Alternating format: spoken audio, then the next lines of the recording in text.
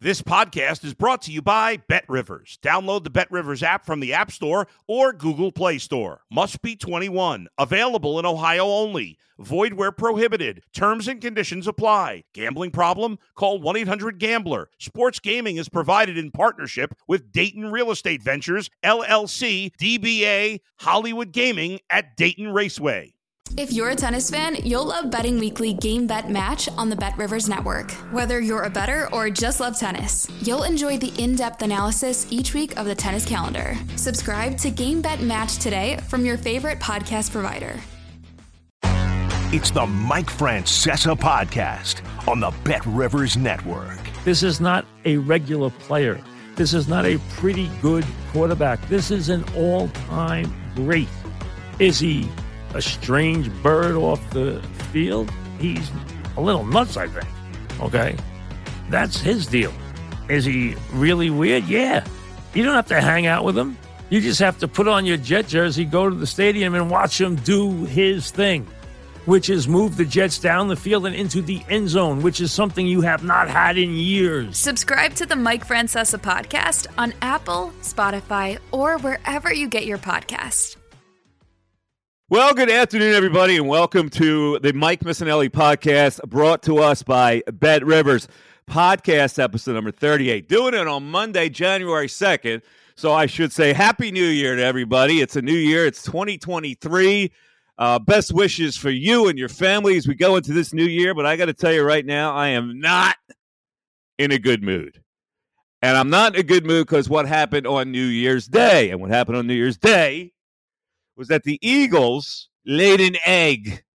All right, now coming up a little later, we're going to talk to Bob Brookover. He covers the Giants, former Philadelphia writer. We'll talk to him about what this playoff situation is now as the Eagles have to go into the Giants. But let's talk about what happened yesterday. And again, it's New Year's, and New Year's is supposed to get a fresh perspective and ignore and move past what happened yesterday. It's hard to do. You know why? Because yesterday was the disgraceful effort. The Eagles yesterday were a football team not prepared to play. Also, the quarterback looked like a guy who had no idea how to play. Also, this was an offensive coaching staff who apparently had no meaningful game plan and also looked like they had no idea what they wanted to do. Now, this is noteworthy because the Eagles have not shown that profile all year. All year long, they have had an answer. They've been coached their way through this whole season where they would not fall into a trap like they fell into yesterday. So one of my conclusions about yesterday, and it's a cautionary tale, this coaching staff spent so much time trying to espionage the Saints on whether they were going to start Jalen Hurts that they shirked coming up with a solid game plan for Gardner Minshew. And they wasted their and the Eagle fans' time yesterday. How do you lose to the Saints and score only 10 points? Well, we're going to go over it. So now, where are we? Well, unbelievably, they are now in a must-win situation next week against the Giants, and Hurts must play whether he's ready or not. That's right. If they don't beat the Giants, they could lose out on the number one seed, which looked to be a lock, a first-round bye, rest all their injured players, host every playoff game, and now they could be in jeopardy. So, first of all, let's not overthink this. The overthinking part is that the Giants are locked into the number 6 seed, and they don't need to win next Sunday, and that they're going to rest their players so the Eagles can actually give Hurts another week of rest. Nah, they can't do it. Not the way Minshew played yesterday. Now, considering that the Giants and that coaching staff would really love to get a revenge win against the Eagles, the Giants will probably play it the smart way, and maybe they play their starters for a quarter and treat it like a preseason game. But you absolutely cannot take the chance and play Minshew and try to bleed another week of rest for Jalen Hurts and make him go into the playoffs. So let's get back to yesterday's disgraceful offensive effort. I ask everybody this question because you're probably asking yourself the same question. What was the offensive game plan yesterday? What was the offensive game plan at the start? in a game, a home game, by the way, with so much at stake, the Eagles allow, first of all, the Saints to march 15 plays and eat up 9 minutes of clock to take a 7-0 lead. So I'll go defense first, and then we'll get to the offense. They ran the ball with Kamara and Taysom Hill, and they made short throws to convert manageable first downs. Simple stuff that you would think the Saints would have to do, and yet the Eagles didn't press coverage him. So in these third down and manageable situations, here they come, 3rd and 3, bang, they convert. 3rd and 4, boom, they convert. 3rd and 1, bang, they convert. All of a sudden, I look up, they're at the Eagle 19. I'm good. This team gets to the Eagle 19, first drive of the game at home. All this at stake, all the emotion that should be poured into this game where you was going to smash this team and get that number 1 seed. Now Josh Sweat hurts his neck. Now the Eagles stop Taysom Hill on a 3rd and 3. But the Saints go for it and rub it right down their throat. Bang! Touchdown, first quarter. They converted in the first quarter. The Saints converted 5 third downs and 1 fourth down. And so now here come the Eagles. First drive of the game. Now I'm looking at the Saints and they go, okay, they're 23rd against the run. So what do? They overthink it. They go, play action. Let's see if we can bust the play. Saints are going to expect us to run it. Too cute. Bash the shit out of them. Run the football. First 2 plays out of the gate are passes. Play action, the guy gets sacked. Second, he gets chased out of the pocket and has to run out of bounds. The Eagles go 4 straight 3-and-outs. Now, I'm thinking of my man Micah Parsons saying that the Eagles are a system team. And I'm going, really? They're a system team? Without Hurts, they go 4 straight 3-and-outs. They don't get a first down, mind you, until there are 19 seconds left in the first half. Seriously, this team with a prolific offense doesn't get a first down until 19 seconds are left in the first half. That reminds me of Scarface, when Tony Montana says, "Was you kidding me?" Yeah, that was the reaction I said. Well, 1 first down at 19 seconds in the first half. They are down 13-0 at halftime. And the Saints, in fact, let them off the hook twice. First of all, they got to the 2-yard line, and they settle for a field goal. They actually kick a field goal 4th and 2. They got the Eagles flat down. That's a team that is now playing not to lose instead of to win. They kick a field goal. Whoop-de-doo. They get 3 points. When you could bury this team and go up 17-0, they settle for 3. I'm going, they're playing not to lose, right? So the Eagles will win this game. Second of all, Andy Dalton gets outside of his mind and tries to throw the ball down the field and gives the Eagles an interception by Josiah Scott on a drive where they could have scored another touchdown. So they got 2 breaks in the first half, and they're down 13-0. Second half, what did we see? Well, finally, somebody had a talk with the offensive coordinator. Let's get back to what we do. Let's run the football. Let's up the tempo a little bit. So they finally make adjustments. They start running the ball. They increase the tempo. They only get 3 points out of it. Why? Okay, we can look back. There was a horrendous holding call on Landon Dickerson. Or it should have been a touchdown on the run to Boston Scott. They get it called back. But even after that, this team that has taken advantage of every opportunity, okay, that shouldn't prevent them from scoring a touchdown against the Saints. It did. They get 3 points here. Now, the play that should have turned this game around, obviously, is the 76-yard touchdown to A.J. Brown. Because we know the Saints are going to Saint. And so on that play, the cornerback, whose name is, what's his name? Paulson Adebo, makes a horrendous play on it. Gets kind of pushed out of the way by A.J. Brown, who then pivots and gets the touchdown. Now I'm going, okay, there's the Saints. All right, this is going to propel the Eagles. All of a sudden, the offense is going to come alive, blah, blah, blah. That's the last time the Eagles would score. All right? They get to 10, and the fourth quarter, they got momentum back on a Brandon Graham sack on a 3rd down. They start moving the ball. If you recall, they go 14 yards to Goddard, 23-yard pass to Scott, it leads to nothing. They get a 4th and 1. Quarterback sneak. They've converted 26 times in a row on a quarterback sneak. Minshew can't convert. Why? Well, because he got bullied. He got bullied, and not even his people behind him could push him for a first down because he went into it gingerly. You saw the play. Hurts digs in there, gets the first down. That's why they convert that. Minshew couldn't convert that first down. I assume he doesn't like the quarterback sneak because he certainly didn't look like he wanted to convert that. They don't convert on a 4th and 1 quarterback sneak.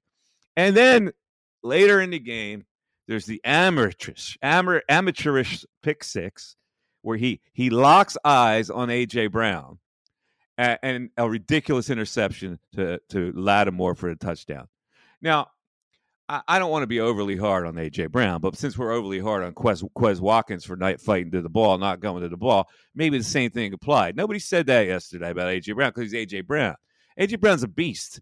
Come to the ball, maybe Lattimore doesn't slip inside you and get that, but that's another matter. That's on Minshew because he stinks. See, what we found out about Gardner Minshew is that he's not a great quarterback. So let's go to 2 conclusions here. I see. I'm getting tired of Nick Sirianni and the bullshit of coach speak. And so yesterday, when he should have been pressed on what in the hell were you doing offensive game plan yesterday, he's allowed to say his mumbo jumbo of, well, we have to look, we have to do better and all this crap. What was the game plan yesterday, Nick?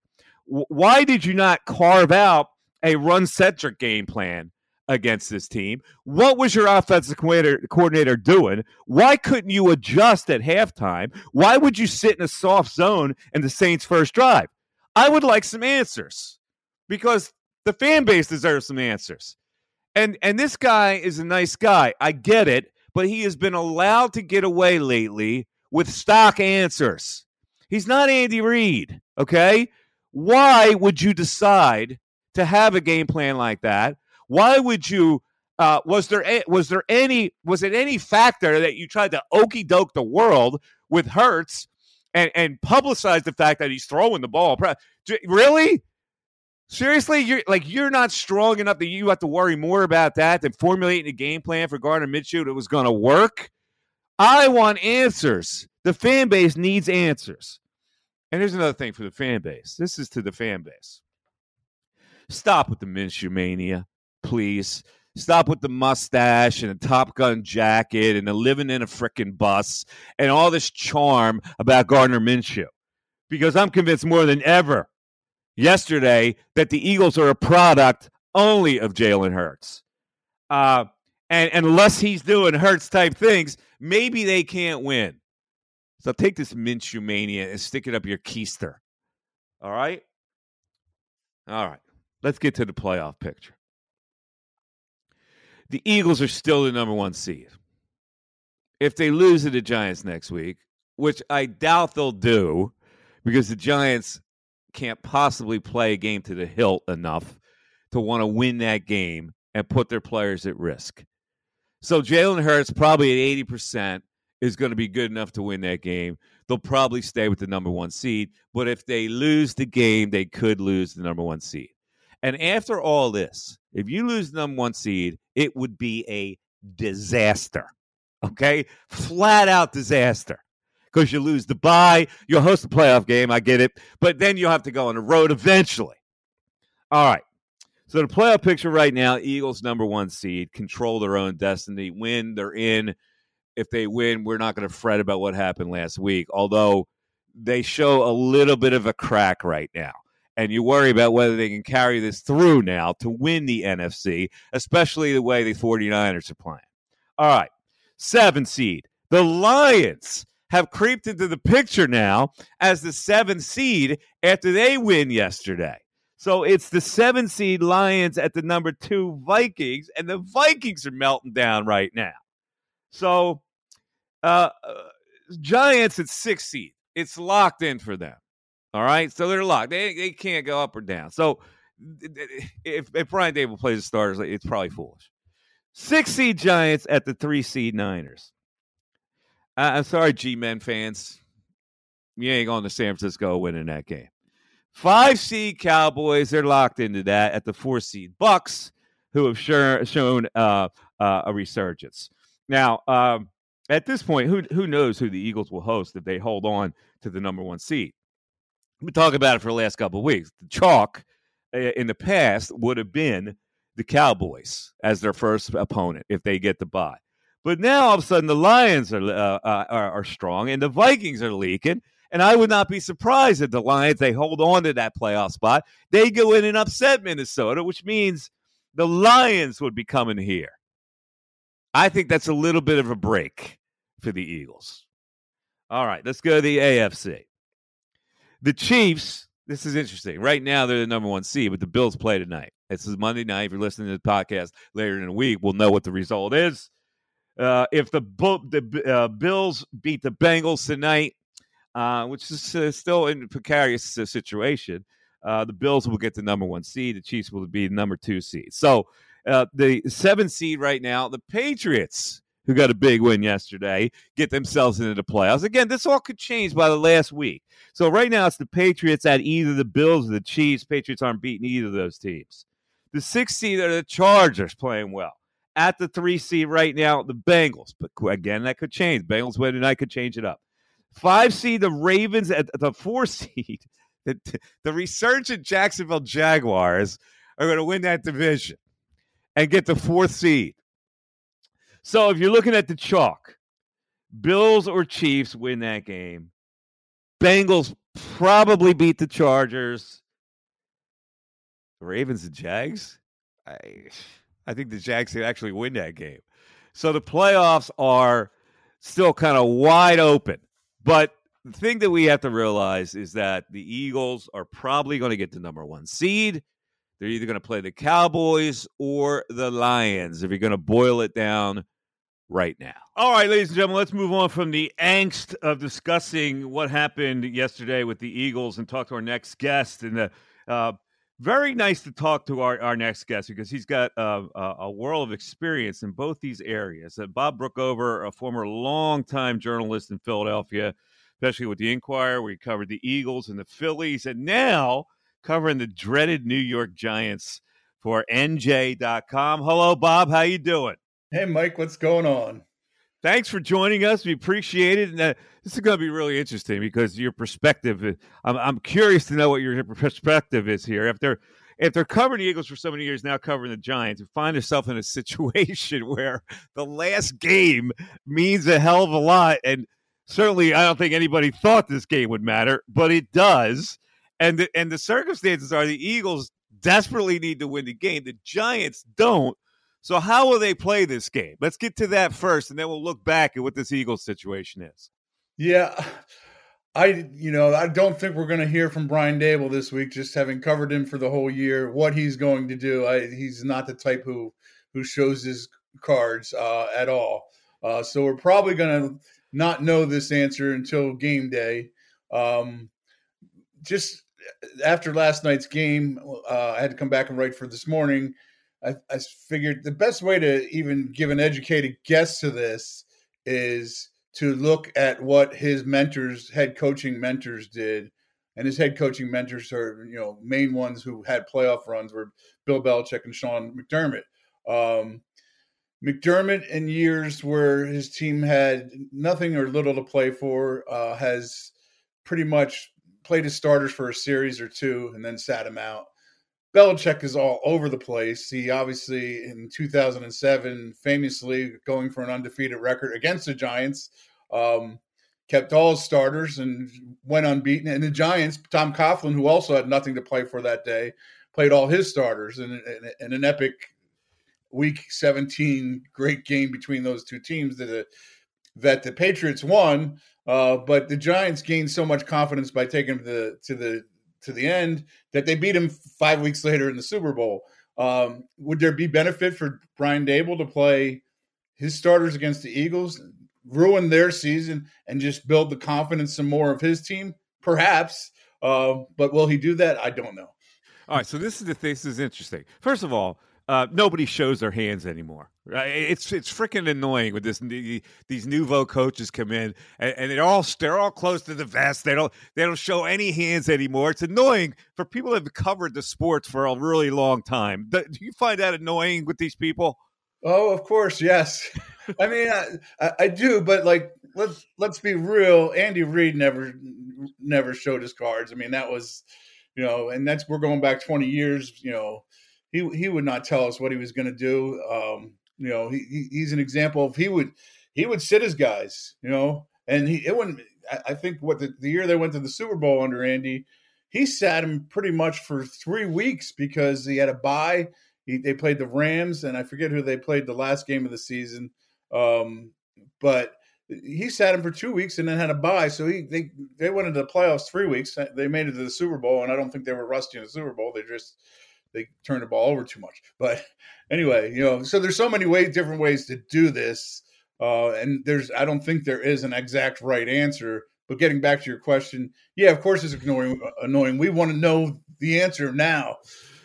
Yeah, we did. So here's the thing. I work with Seth Joyner on the postgame show, and Seth's position here is that these guys are old school. Like, he has great reverence for guys like Wink Martindale and even Dable, who's been around, and he thinks that the Giants, in losing to the Eagles the first time, would love to make a statement, and therefore will play to win this game. Now, I kind of agree that maybe they won't, and if they'll do anything, they'll play their starters for a while, like it's a preseason game.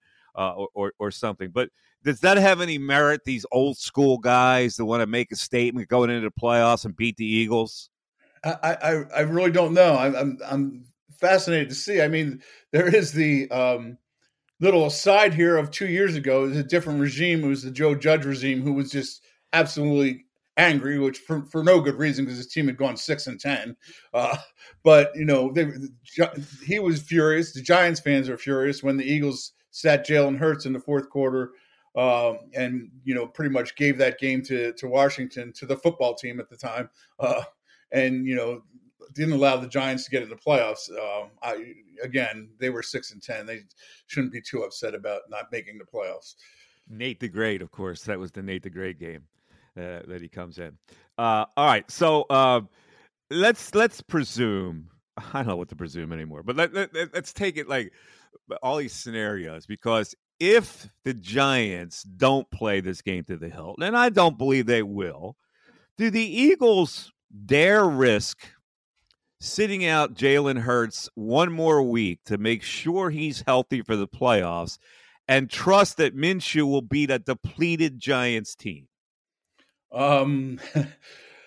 If I'm the Eagles and I think Jalen Hurts is 90%, and it sounds like he is 90%, just from, reading the tea leaves of what Nick Sirianni has said. I want Jalen Hurts to play. I hate guys going in, having not played for weeks, because I do think there's some rust to knock off in those games.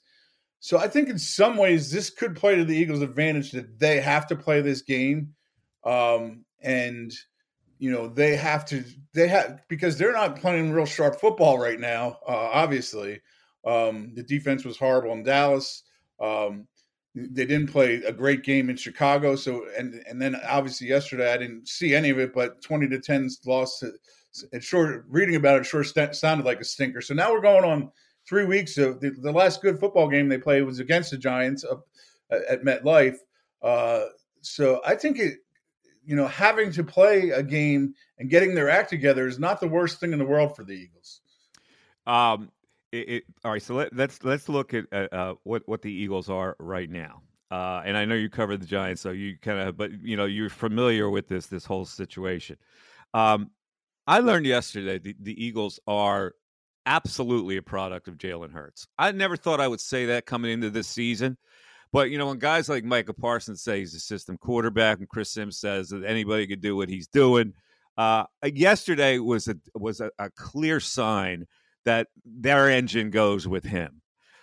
So what are the Eagles overall? There's been a lot of national observation that they're not that good, that they're this, they're that. The power rankings have slighted them all year. What are they in your eyes? Well, I mean, the one game I really got to sit and watch them was the game at MetLife, and that day they were great. I mean, now the Giants helped them a lot with some early turnovers, mistakes. The Giants might have played their worst game that day, but they looked great that day, and they've looked great at other times. But you look at this NFC overall. The Packers are about to get into the playoffs, a very hot Packers team. Who wants to play them? The Giants are going to be the 6th seed, and I don't think they're capable of getting to the Super Bowl, but if they go to Minnesota, they're capable of beating them. They almost beat them 2 weeks ago. They had them on the ropes. They're capable of beating them. Are the 49ers capable of winning? Yes. Are the Cowboys capable of winning? Yes. The only teams I'd say maybe that aren't capable of winning are the Bucs. I don't think they're good enough. Winning. I don't think they can win a playoff game. The Bucs, and I'm not sold on the Vikings being a deep run team. But my point is, this NFC is wide open, and the Eagles certainly are good enough to win the NFC. But they better not have an off day because they're bad. They can be. Not good enough to win on a given day. All right, sure. So do you believe they're the best team in the NFC? I do think they have the most talent when they're healthy. I do. To me, if I was ranking talent-wise, I would put them one with when Jalen Hurts is playing, and the 49ers too. I might put the 49ers ahead of them. Brock Purdy has obviously played very well, but I would take Hurts over Purdy. Those two are close to me. And then I put the Cowboys at 3, also, on a given day capable of beating the Eagles or the 49ers. We're talking to Bob Brookover. He writes now, covers the Giants for NJ.com, but they're a long career working with the Philadelphia Inquirer. So, Bob, let's talk about you a little bit. And, first of all, in covering the Giants, what is the difference between covering the Giants and covering the Eagles and your access to Dable and what kind of coach he is and all that stuff? I think people would like to know what the difference is in covering a different pro team after all these years. It's been fascinating. The day the Eagles played the Giants was really a weird thing for me. It was the first time I ever covered a sporting event, Philadelphia sporting event, with eyes on the other side. And how, being a reporter, how you watch a game. You watch a game through the eyes of the team you're covering, which makes you say, oh, that was an awful play. But the awful play that you always saw becomes a great play by the other side.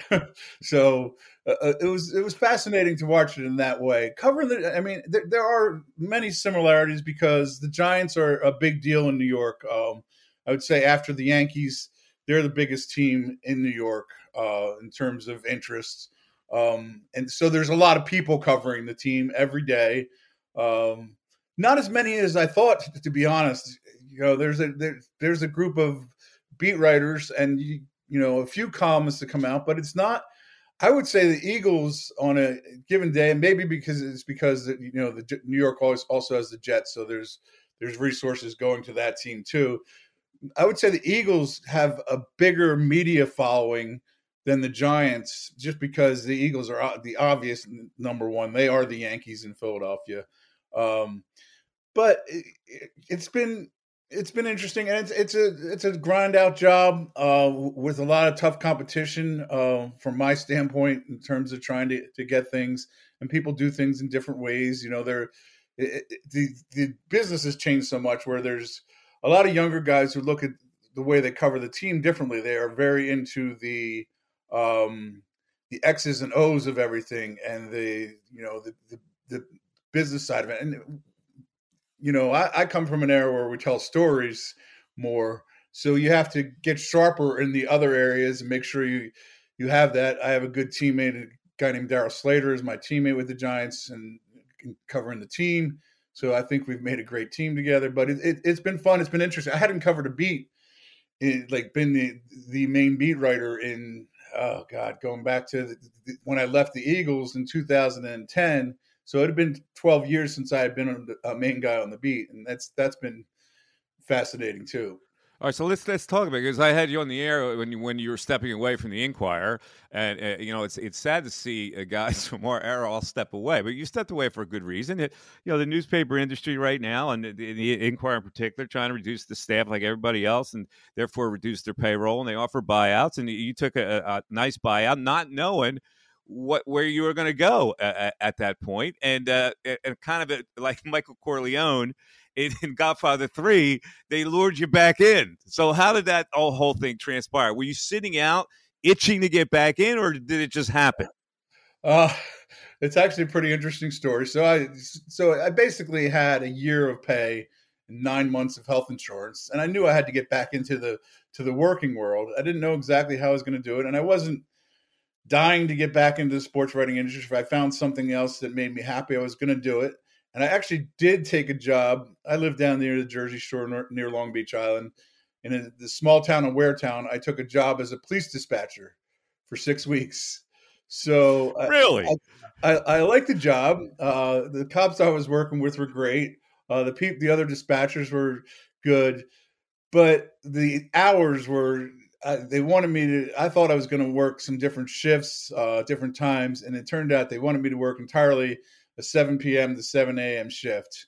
And I did it for like 3 weeks, and it was hurting me big. And in the meantime, I was still looking at things to see, if anything came in. I was looking a lot like it to see if there were like any sports information director type jobs in my area. And those jobs have become where they mostly want people with master's degrees, and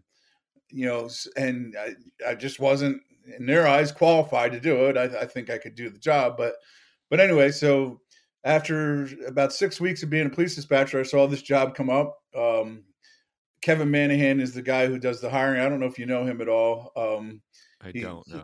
He covered the Giants. He was a longtime reporter in New York. We went to lunch one day. He lives actually on the Jersey Shore as well, about 30 miles about 35 miles north of me. We met for lunch. We kind of hit it off, and he hired me in late August, and I started as the season was starting, and it's been, you hit the ground running for sure when that happens. Well, yeah, so you're back into the grind again. I am. They have dragged me back in. Drag you back in. So, I guess what do? Take this now a day at a time to see how long you actually want to do it? Yeah, I mean, that's basically where I'm at. Yeah, I'd like to do it for a while. There are some things that I've talked to them about that I would like to do, but we'll see if it goes in that direction too. All right, Bob, let's talk about, I mean, you got many years covering business. You have a million stories, but I like to know like some of the most fascinating people you covered over the years. Whew. Let's see. One of the stories I really want to do, and this is a name that wouldn't pop out to most people, but when I covered the Phillies early on in my career, I really had a good relationship with Terry Mulholland, who is, as I've said to John Kruk a few times, wow, John, he's really a lefty, because he's a left-hander. He goes, yeah, he's not the lefty, but he's definitely a lefty. And Terry Mulholland now lives off the grid in the desert in Arizona. And one story I would like to do, and I've texted with him a few times, and he just doesn't want to do it. I would love to go out and do the story. The last time he texted me, all he sent me was a picture of him, his cowboy boots up by the fire, enjoying life. So I would love to do that story at some point. And he wasn't a character so much, but he was just such an interesting person in so many ways. This was a guy who he was made the All-Star team for the first time in his life, and he was trying to get out of it so he could take his 6-year-old son fishing. I was like, Terry, take your 6-year-old son to the All-Star game. He's never going to forget this. You can take him fishing another time. Yeah. So he's certainly one of them. This as well as I do because you covered him too. Lenny Dykstra was certainly a different sort of human being to cover, to say the least, and remains a different sort of human being. Kruk was a lot of fun to cover. Schilling, as you know, as well, Yeah. is different. There were more characters back then. But let me take you to the present day in the Giants locker room, because when you're a beat writer, you get more immersed than when you're a columnist. You get more immersed in the people because you're digging more and you're around it even more.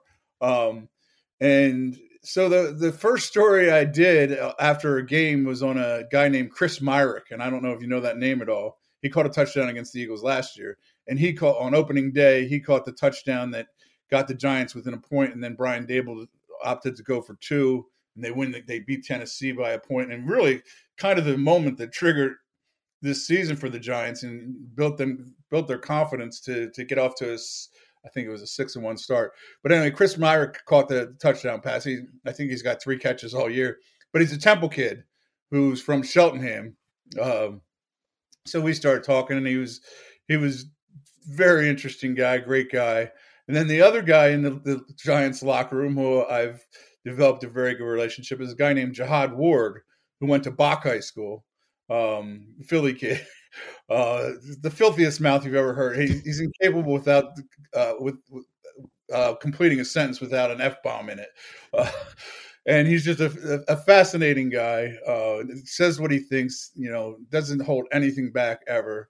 Very much a character. And then I covering, you watch people from afar. Daniel Jones, when I went into this season, and this is not really fascinating characters, but my opinion of Daniel Jones is, I don't think so. Probably not. Never going to happen. And I kind of think the Giants, Dable and Joe Schoen, the general manager, were leaning toward that side too. And Daniel Jones has been nothing but spectacular this season. He played his best game yesterday, and his biggest game of his life. He played his best game. I mean, he had two touchdown runs where guys were in front of him in the end zone, and he looked at them and said, "Yeah, you think I'm sliding? I'm not. I'm going in your face." His numbers are never great, but he's really played a terrific season, and he's a real competitor. And Saquon Barkley, he's a Penn State guy, so I know you like him anyway. He's of all the superstars I've ever covered, and he's certainly a superstar. He is the most accessible I've ever been around. Bryce Harper falls in that category too, of being pretty much accessible and by his locker all the time. But Saquon, doesn't shy away from anything. I think he's a really good teammate. This surprised me because the Giants didn't know if they were going to be going forward with Barkley and Daniel Jones when the season started. And now they're both 25 years old, I think. Now they are the foundation for what they're going to try to do going forward here, I'm pretty sure. Yeah, it looks like Jones has won him over. You brought up Dykstra, so I have to share just a couple of stories here. When I was doing he was still playing for the Phillies. I was doing a magazine story on him. So he invites me over his house, and he lived in Paoli. So I get there. You guys come out about 11 o'clock. So 11 o'clock in the morning, I roll into his house, and I'm interviewing him, and he's telling me the story about how he's really going to buckle down on his diet this year. Meanwhile, he's got people scurrying around his house. His wife is scurrying around. He's got this cook who's scurrying around. So at the very moment he's telling me he has to really clamp down on his diet, the cook brings over his breakfast, which was 10 strips of bacon and 5 sausage links. and he's eating the sausage and bacon, smoking a cigarette with a glass of orange juice that was like a quarter full, and he's dipping the ashes in the orange juice with a cigarette. I'm glad you're reforming your diet.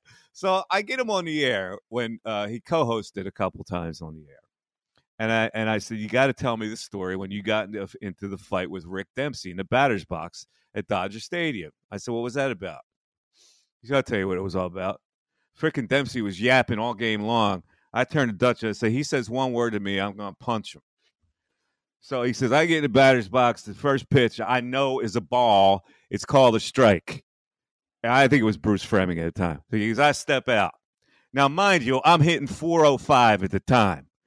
The scoreboard has Lenny Dykstra 405 up there on the big Dodger scoreboard. I step out and I go, yo, Bruce, can you read? And Fleming says to me, yeah, Lenny, I can read why. He goes, you see that scoreboard there? What's that scoreboard says? It says 4-0-5. And you know why? Because I know the motherfucking strike zone. So he said, Dempsey stands up and goes, get back in the box, goddammit, Lenny. He goes, that's all I needed to know. Boom, I start punching him in the batter's box. I mean, those characters don't exist anymore. No, and apparently, and I wasn't on that trip, but other writers have told me the story. So when they got into the clubhouse after the game, he said, man, my parents are coming to the game, and they weren't even here yet because he got kicked out in the very first of the game. All right, so quick couple names I'll throw at you. Well, let me tell you one quick Lenny story, too. All right, go ahead. So he was in the doghouse with Fregosi. We were in San Francisco, and he was hurt.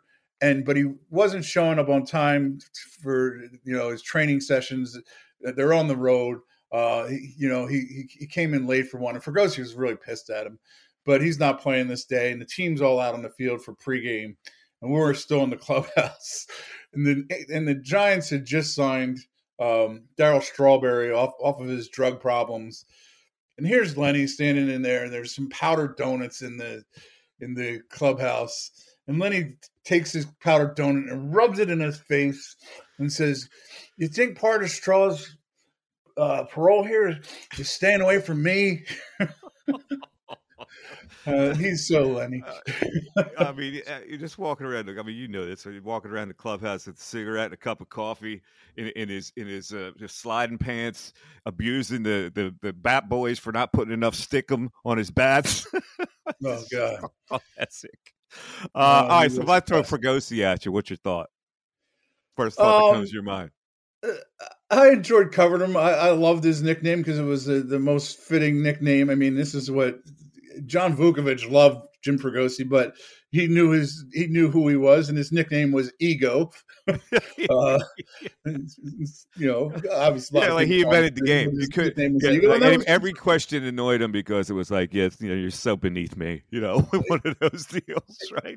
And somehow, I think he understood. He knew who he was. Too. I mean, he was self-aware, but still wasn't going to let you get anything. Oh yeah, he had to have control. He had to have control. But I think he once said he was once mad at a Rangers writer for writing he'd made an error on a routine play when he was toward the end of his career, and the writer was Jim Reeves, and he said to Jim Reeves, I can't believe you wrote that. He goes, what do you mean? He goes, that was a routine play. He goes, none of them are routine for me anymore. All right, Andy Reid. Andy Reid, to me, he's still the greatest coach in Eagles history. Never gave you much, but I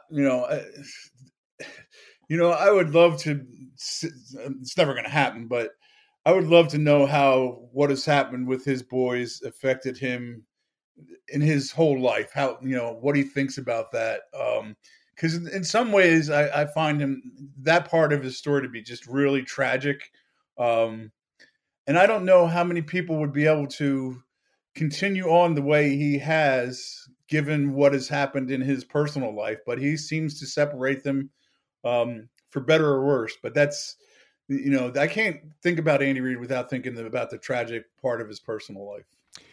Bob, listen, it was a pleasure. Thanks for joining us. We really appreciate it. And, I may call on you again if somehow the Eagles and Giants meet here in the playoffs. I don't know how that's going to happen. We're laughing leaving yesterday saying, the number 6 seed Giants will be back here at MetLife hosting the number 7 seed Packers. So. Yeah, well, we'll see. The Giants have to beat the 49ers. Yeah, that's going to be tough for them to go out there and win that game.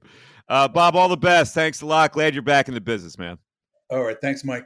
Let's go around the NFL, look at some things that have happened. We do this every Monday where I go over 5 things that stood out to me on the weekend of NFL football. So number 1, let me get this right out of the way soon. Carson Wentz blows, okay? The audacity of the Washington Commanders to think that all of a sudden this fool was going to create magic and take the team through the playoffs because they put him back in there. He played for Heineke 2 weeks ago. He looked okay. So you go, Wentz is researching. Let's bring him back. Yeah. So, it went on Sunday, 16 for 28 for 143 yards. The Commanders lose to the Browns. By the way, the other quarterback stinks, too. What a contract boy they wasted. Deshaun Watson throws for 169 yards on like 9 for whatever. They're currently out of the playoffs, the Commanders. Thank you, Carson.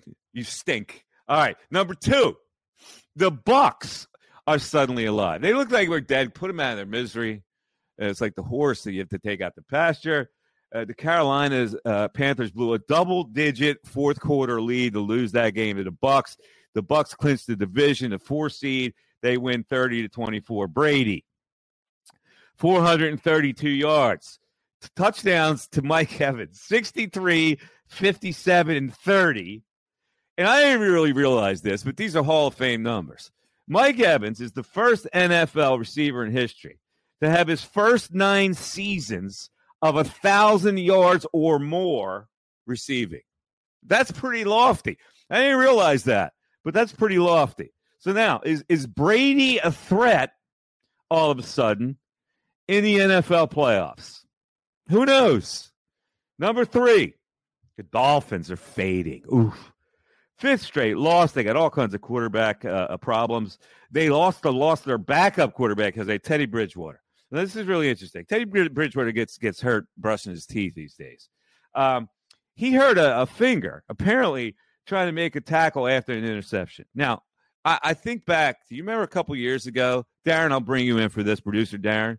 Remember when he olayed in a similar situation when playing for the Broncos when he threw an interception? I do. All right. And you're right. He does get hurt brushing his teeth.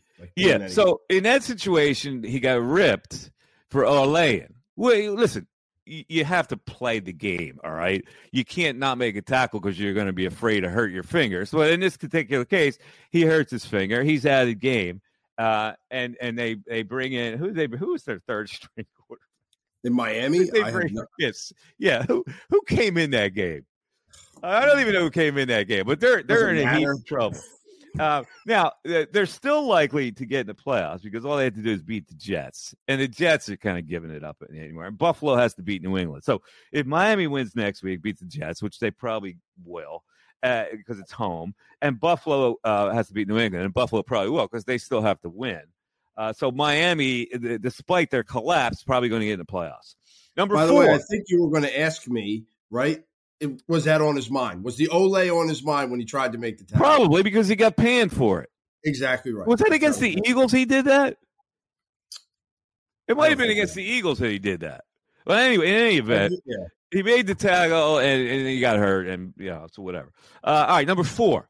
The Giants mashed the Colts, 38-10. Now, this is for the Folesian Society in Philadelphia that has grown in numbers for reasons that are unclear to me. He stinks, all right? He's done. He's finished. He caught lightning in a bottle. He did a great job for Philadelphia Eagles. They won the Super Bowl. For you people to make him like this god of quarterbacks, I just want to tell you you're misguided. And the Folesian Society now should break up for good, all right? So bad he got yanked in this game in favor of Sam Ehlinger. This Colts situation is a freaking mess. All right. And I don't know who can fix it with that owner, that eccentric owner. Jeff Saturday, we won't see him no more. All right. Number 5, the Packers beat the Vikings 41-17. Now, the Packs had a 1-7 stretch. And by the time they got to the Eagles, we're saying they lost that game to the Eagles. They're going to have to win every game from this point on. Well, they're coming pretty close to accomplishing that. They can make now the playoffs if they beat the Lions at home next week. Now, I'll tell you right now, that's my play of the week. I'll in this situation, I will take the Packers. The line right now is 4.5, and it's going to go up. Get it right now. The Packers are minus 4.5. The Lions are about to hit a wall in Lambeau. So the Packers are going to get in. There was a point where you never thought that they were going to get in, and we're talking about moving on from Aaron Rodgers to Jordan Love, and now here comes the quarterback to the rescue. All right, so that is around the NFL for today. All right, so Darren, let me bring you in as we conclude this podcast today. We want to make all football today. I don't want to take the focus away from Eagle fans and in analyzing what happened yesterday. So I'm not going to have any frivolity in this podcast today. Normally we have some fun. We kick around. We do some crazy thoughts that we do. 3 questions for Mikey Miss. I'm going to do that today. I'm dead freaking serious today in this podcast of what happened yesterday. I haven't been all year because they've charmed me all year, right? I haven't needed to go off on the Eagles. And yesterday, just I couldn't believe what I saw yesterday. So let me ask you your opinion, Darren. I haven't asked your opinion on what you saw yesterday. I saw a complete coaching loss. The game plan was horrible offensively. They never wavered from it. Yeah, they ran the ball a little bit more in the second half. But listen, regardless of what your game plan is when you come into a game, when you have a quarterback like Minshew, who is incapable of going through his progression, he locks on to receivers and he backpedals. When you see quarterbacks backpedaling, that's a that's a bad sign. He locks in, he backpedals. Help him out. Give the guy some help. You've got 1,000-yard running. You got a Pro Bowl running back. I don't care that he's got a brace on his knee. Give him the ball. It was coaching malfeasance yesterday. It was awful.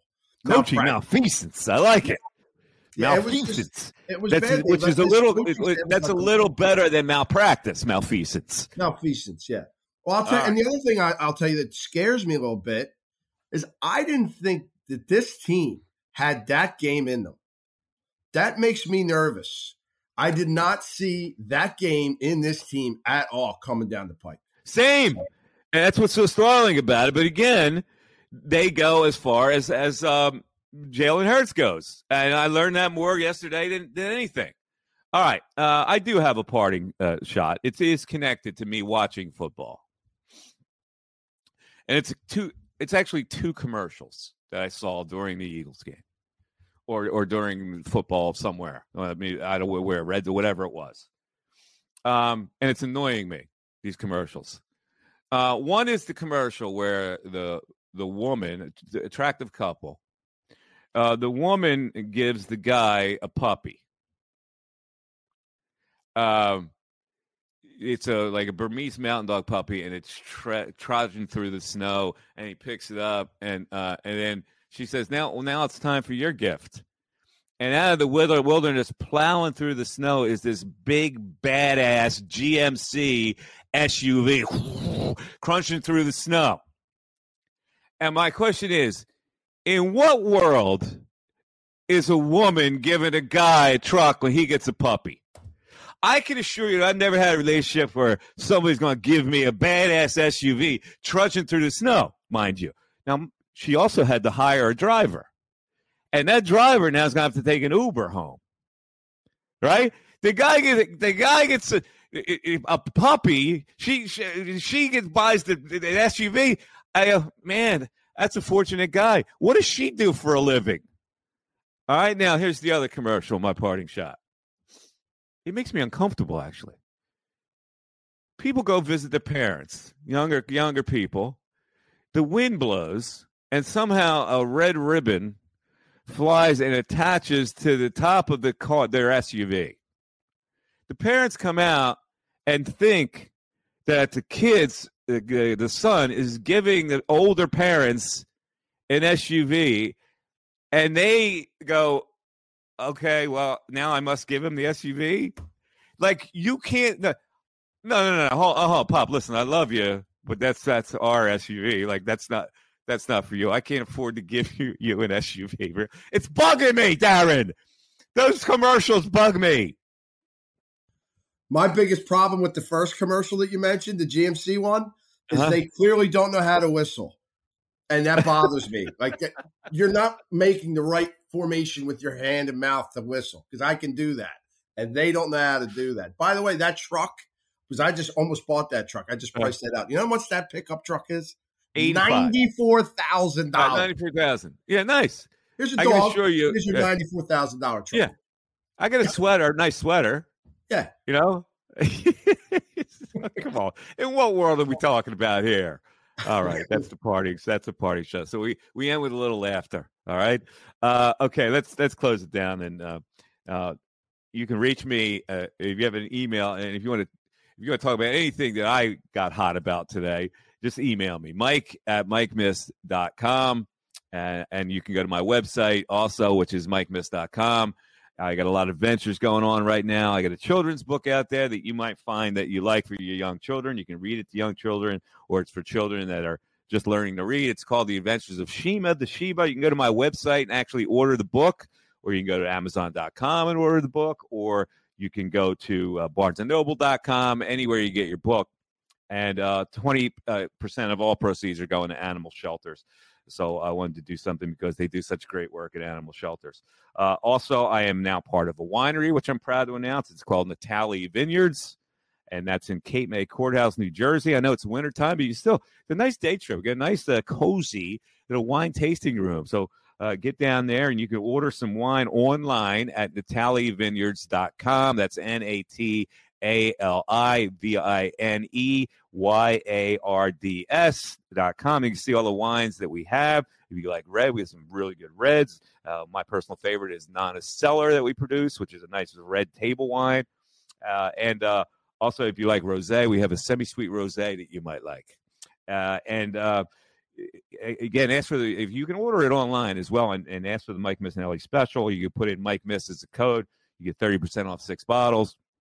So I'd love for you to sample the wine and let me know how you feel about it. Also, you can what else? What else do I have going? Did I forget anything? I think it's about it. Oh, the post-game show that we do, Jacob Media post-game show, we'll be back. We had been doing it remote the last couple of weeks because it was Christmas Eve and New Year's Day. We'll be back live next week to do the show as we close out the regular season on where the season is going to go.